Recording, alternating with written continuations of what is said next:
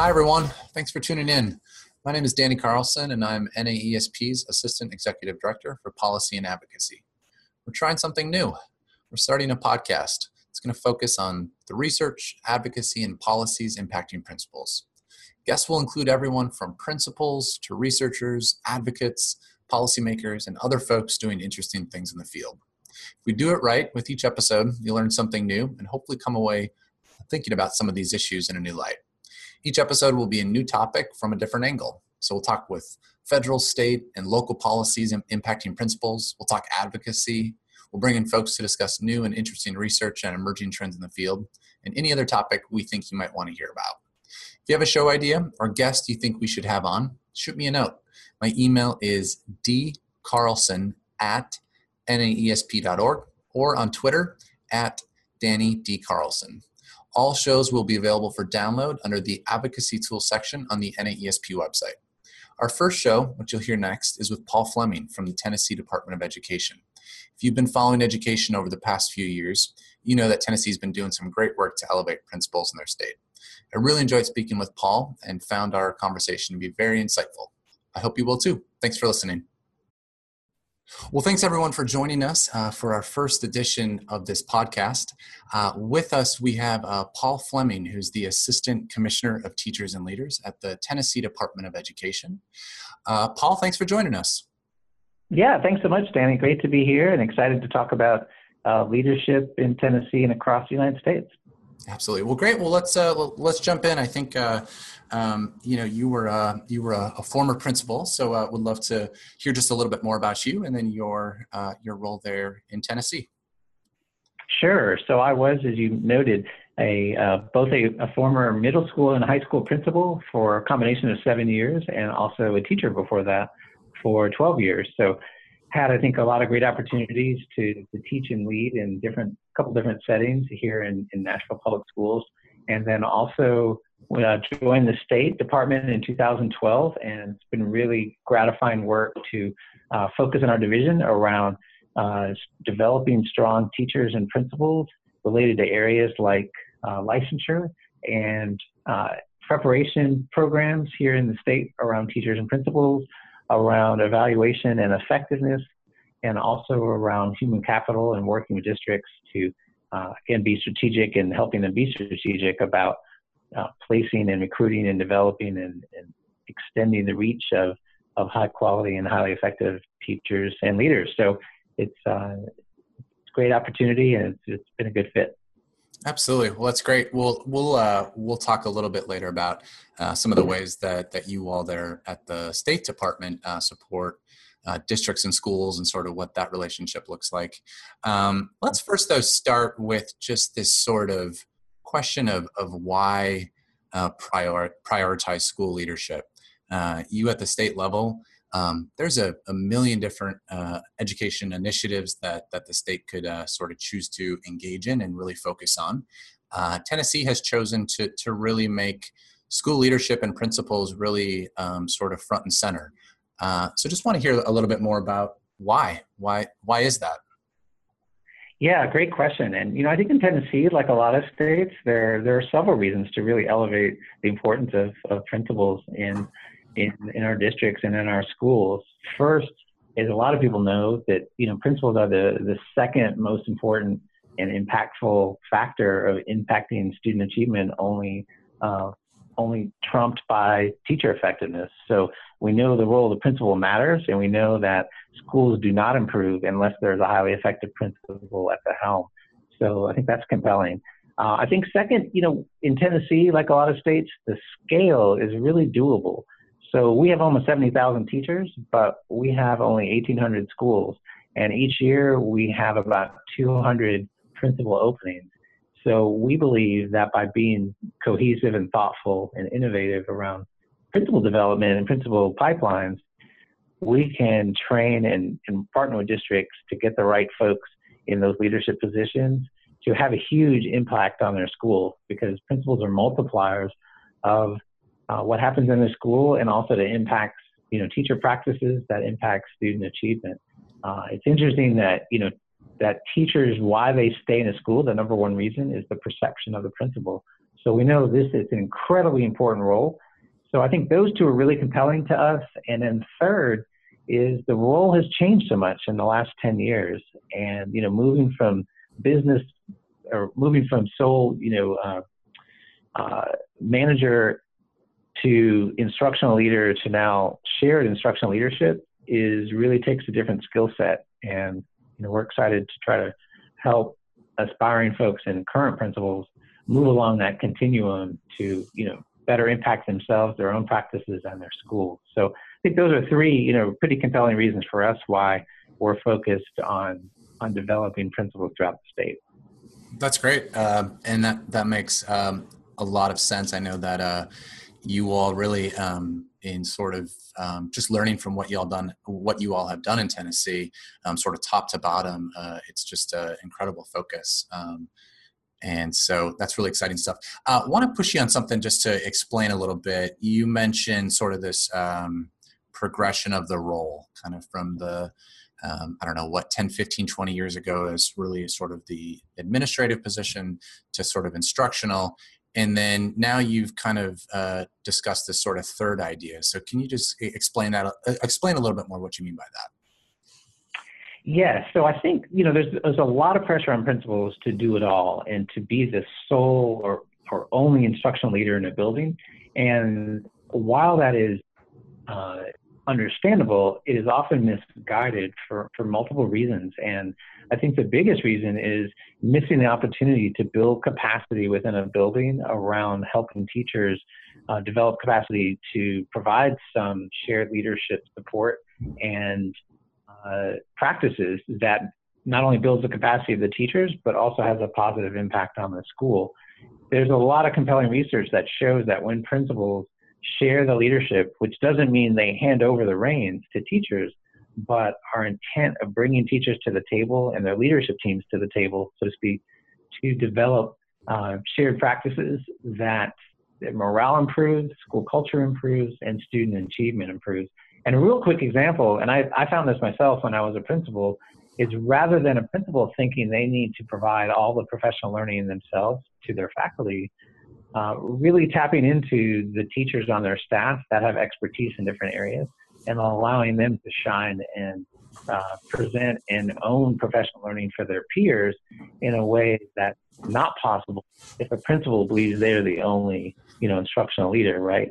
So I think that's a pretty powerful practical example of how if principals are serious about shared leadership, they're looking at empowering and developing their teachers to become instructional leaders for their peers in the building, which has, again, a significant impact on the achievement in their school and for their students. So that's, it's kind of what we believe in, and we've even put that now into our state leadership standards.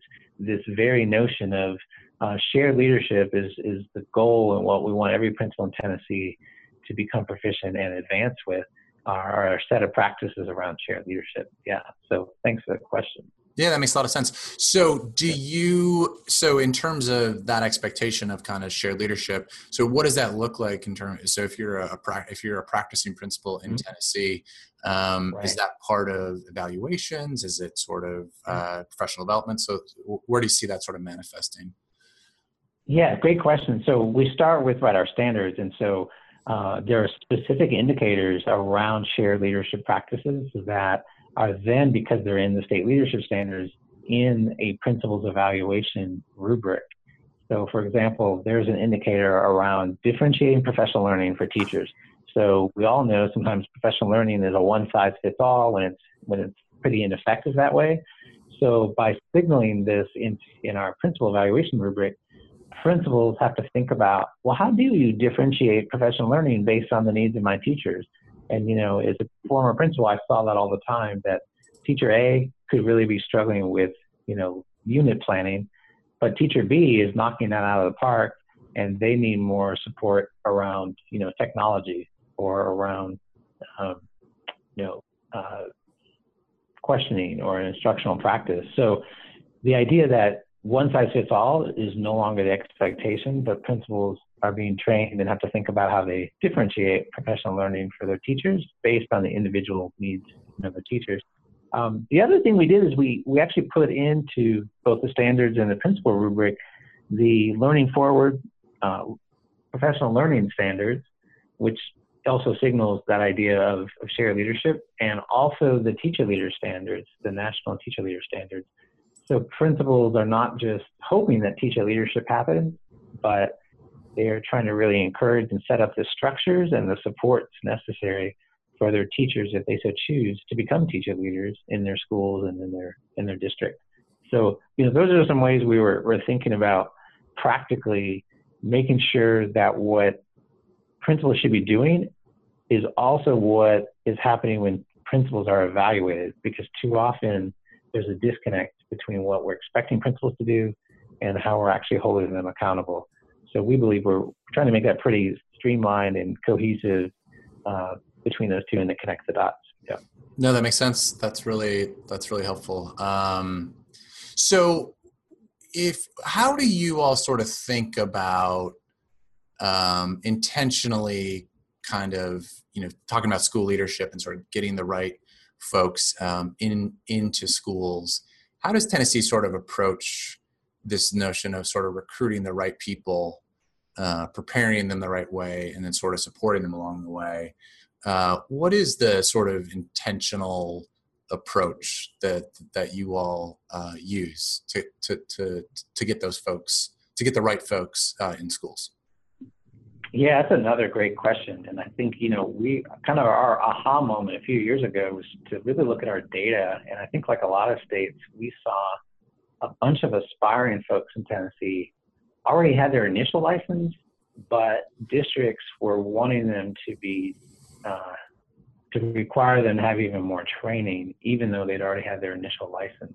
And understandably, a lot of teachers sometimes get their administrative license just for additional pay without ever wanting to go into, leadership. So that helped us realize kind of a two-prong approach.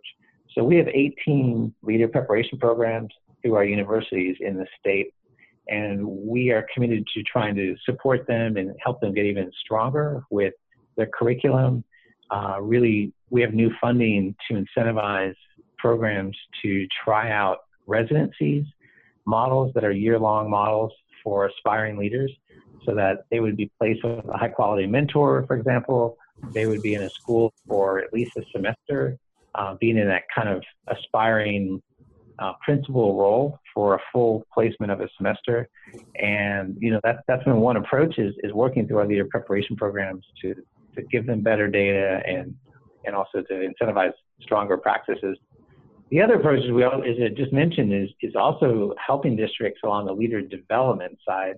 And, we're proud of some of our programs that we've developed through both state funds and using the Title IIA 3% set aside under ESSA to set up a kind of a statewide platform called the Tennessee Transformational Leadership Alliance, that we now are funding 9 different regional models around the state for districts to grow their own. And we're calling these leader development programs because they are primarily training folks who already have their beginning license, but districts want to invest in them with even more training to become highly effective principals. So that TTLA, we call it the Tennessee Transformational Leadership Alliance, those 9 pipeline programs are training right now 160 aspiring principals across the state using the 3% set aside funds. And we believe that's a pretty effective way for these districts to grow their own around identifying highly effective aspiring folks and design a model that fits the needs at the local level. At the same time, also giving them some guardrails, so to speak, because there's great research out there about what are the elements of highly effective pipeline programs.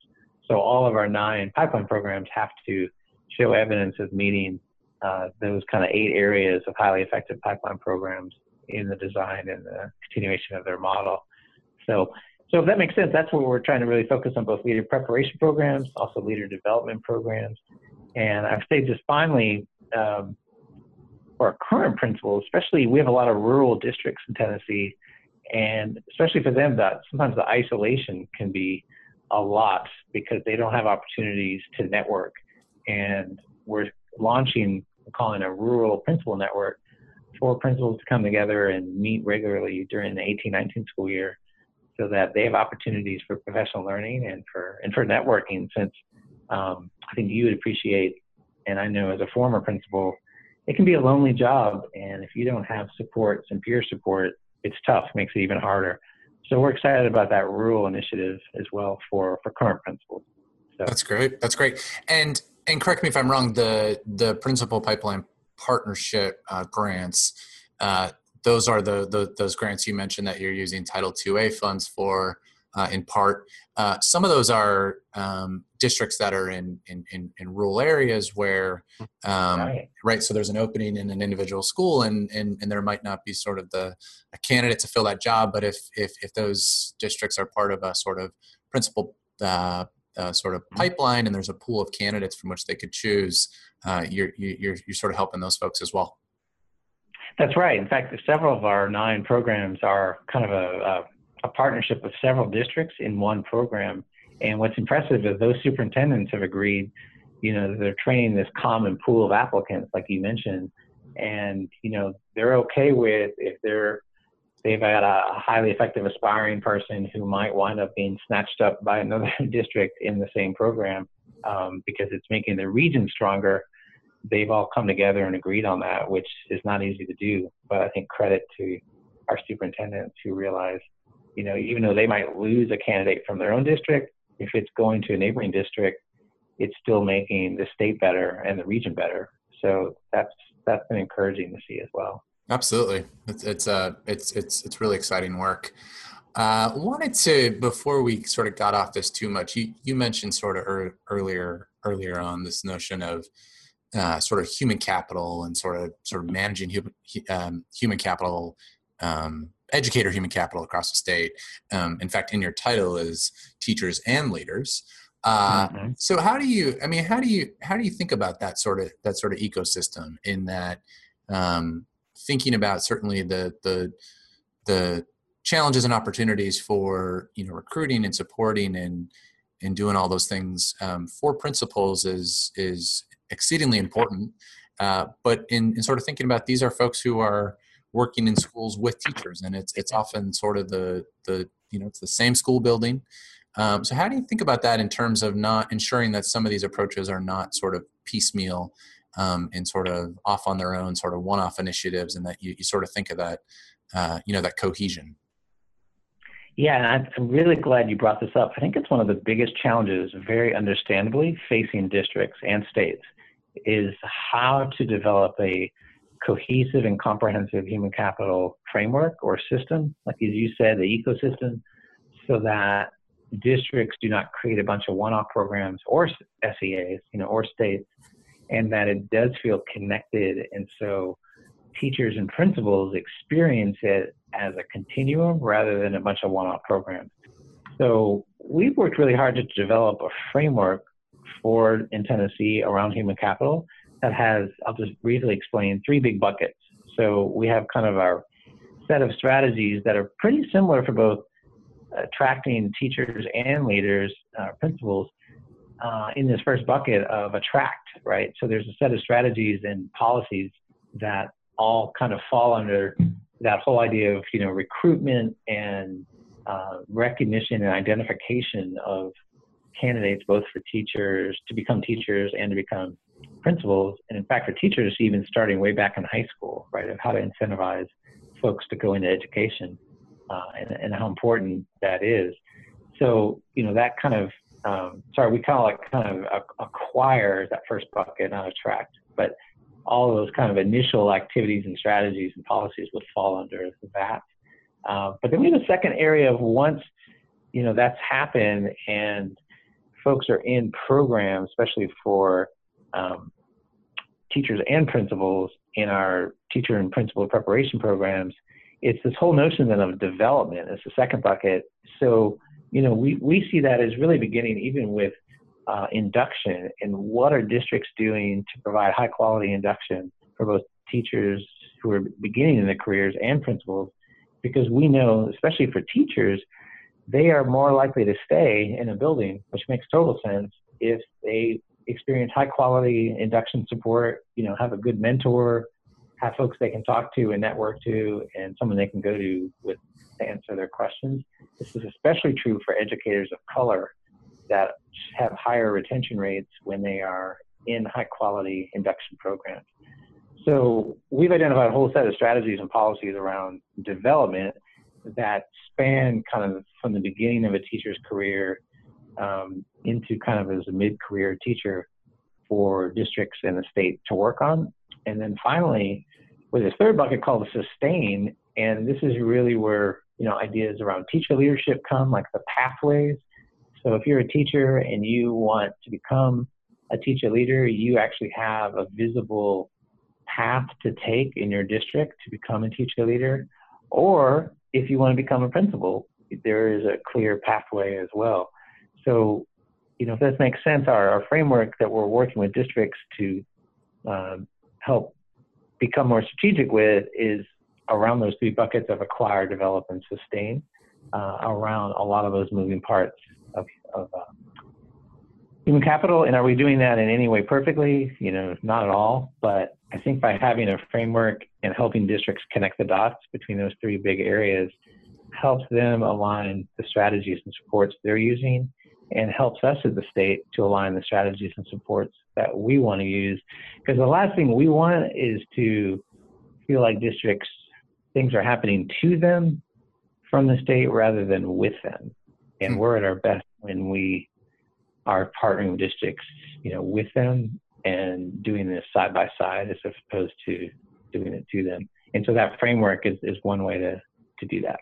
And then you can have those conversations around sort of what is sort of authentic partnership, right, versus a sort of potentially an MOU or something there, or something a little bit certainly on paper as a partnership, but it isn't right in practice. That's right. That often has been transactional in the past, right? Some of these partnerships, especially between districts and preparation programs, and we're really pushing and to support both districts and programs to become more transformational and develop these more authentic partnerships, because you're right, that's where the rubber meets the road, especially with some of the quality of these partnerships. Absolutely. Speaking of preparation programs, I think you mentioned earlier residency models. Wanted to touch on this. You all certainly in Tennessee have been engaged in this and have some strong examples of this working. Wanted to just hear about your sort of experience in sort of propping up some of these programs, advancing them, expanding them. First of all, why do you all believe in sort of what they can be? Actually, up here in DC, up on Capitol Hill, there's been some discussion around reauthorizing the Higher Education Act, which includes sort of educator prep programs, which is teachers and principals, and there's been some sort of good discussions about the need for supporting institutes of higher ed, educator prep programs to be able to either start or expand sort of clinical based, clinical oriented preparation. As an example, residency program. So long-winded question, but what is your experience with them? Where do you see those going, and sort of how have you seen them used in your state? Yeah, so another great area you're pointing out. And in Tennessee, we're fortunate we have several teacher preparation programs and leader preparation programs already providing clinical residencies. And I think our question from the state has been, how do we scale these and make them even more available across the state? Because especially on the teacher residency side, it can be very, very expensive for those to be run. And that's why, truthfully, we're now pushing, at least initially, when we're talking about scaling effective residency programs, more on the principal side, because one, they are not as expensive to run.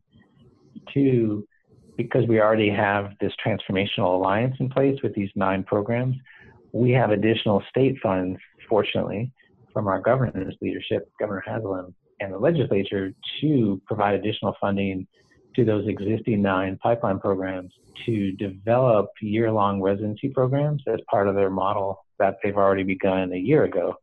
So we already had kind of the infrastructure, if that makes sense, on the leader prep side to incentivize these year-long residency programs, which includes a semester placement in a school where they're currently not working, and also includes mentoring by a high quality, highly effective mentor as well. So we're really excited about that, because I think on the leader side, there's less research about and a common understanding about what goes into a high quality residency.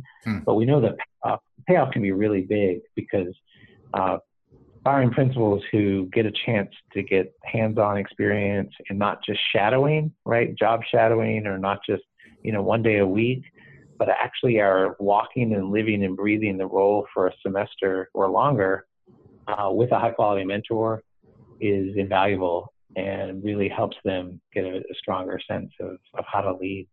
So we're just launching that this school year for those 9 programs to develop on the leader side, these kind of year-long residency programs that include a semester placement. So we'll have to, we can have a follow-up podcast in a year, and at the end of the school year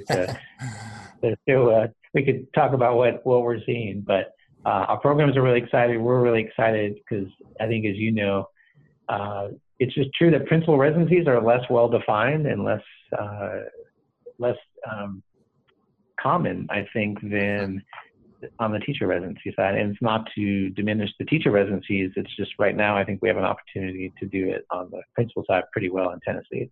Mm-hmm. Yeah. And you have, multiple, you sort of mentioned the governor, but you have multiple kind of academies and sort of various programs. So is some of the thought in terms of your approach to almost kind of test out some residency models and sort of work out the kinks and see how you can do it, and then sort of encourage and work with other sort of prep providers to help them sort of adopt and use it as well? That's right. You said that well. That's exactly what we're thinking. Is this is almost like the alliances, transformational alliance is almost like the incubator, and then by having different models in place that again have some common components that they all have to follow, still giving them some flexibility, we're able to research and understand which ones really could be scaled, and which ones we hope that our existing leader preparation programs will also gravitate towards and think about taking out. So you're right, that's getting to the scale part, and that's also what's exciting about this work. That's great. Well, good. This has been, Paul, this has been really great. I've appreciated it. I want to end on a couple sort of advocacy focused questions. We have our members, NAESP members, who are principals but also interested in sort of how they can advocate for the profession. What's your just kind of general advice on this I think a challenge of sort of communicating to, policymakers, folks in positions who are, writing laws or making funding decisions in education about truly the sort of the role of the principal, the importance of the role, sort of all the things you mentioned around being a multiplier of effective teaching, and thinking about the role in teacher shortages, sort of turnaround, of course. What would your advice be to sort of principals in how they can help kind of get the principalship higher up on state and federal policy agendas? Yeah, another great question. And, two come to mind, right away, because as you mentioned, and we've been talking about during this podcast about the changing role of the principal, moving to a much more complex instructional leader involving shared leadership. One is for how do principals feel comfortable advocating for more supports, more structures and supports from their districts and from their state offices, because it's incredibly complex work. And, for a long time, the emphasis has been on teachers, understandably, and teacher evaluation. And it's just now, I think, reemerging back into the light that principals, the incredible role they play in a building around culture and around academic press and instructional leadership. So, being really vocal in having principal voice around the supports that they need to do this new role even more effectively, I think, is one way to really elevate. And so to be clear, it's not just talking about working conditions or around pay, but rather much more, what are the supports that districts should be providing to make this role even more effective in helping, thinking about it. And I think that gets to the second point about, I'm a huge believer in peer networks, because I think both teachers and principals can be in this kind of isolating role where their own practices, they don't have an opportunity to share and learn from each other. And I think especially true for principals, where I think principals sometimes typically come together by the district, and it's still around the logistics of the job, as opposed to, what are those true dilemmas and practices that principals can get together and share and talk about in a safe environment with each other. So I think, that goes back to the first point of principals being comfortable enough to advocate for more time and space for peer support, peer feedback, more time and space, more support. And, I'll just close by, it never fails to amaze me, like someone like Tiger Woods still has a coach, like arguably has been the best golfer in the world, but still has someone giving them feedback even when they're at number one. And, I think principals often don't have that luxury of getting feedback, and it's a right. Everybody needs professional feedback in order to improve, and principals sometimes, sadly, that is the missing link. So that's where the peer networks and the types of supports that districts and the state can provide, I think, help principals advocate for the profession, in a way that feels authentic. No, that's great. That's really great advice, and I think really what you're talking about there is just principals using their voice, and really how powerful that can be, and moving folks and influencing and impacting these these decisions that are made about the profession. And you probably see that with your own organization, your association, right? That the impact when you bring principals together and their voice is honored and they have an opportunity to advocate for the profession and network together, it's like a multiplier right there. So also very appreciative of both NAESP and also your secondary partner as well. Yeah, absolutely. Yeah, that's great. Well, that's very helpful. And well, I've really appreciated this. This has been a lot of fun, Paul. I always find your stuff and what you have to say really insightful, and I hope everyone else enjoyed it as well. Wanted to just do a quick plug for you. I know you're on Twitter, so I was just going to quick share your handle. It's I have it in front of me. Correct me if I'm wrong, but I've got it as at Paul Fleming, FLEMING TN, as in Tennessee. That's right. Yes, thank you for mentioning that. It's great to connect with people on Twitter and also through this, and also appreciate all your partnership and support as well. That's great. Sounds good. All right. Thanks, Paul. All right. Thanks so much. You bet. Have a good one. All right. You too. Thanks.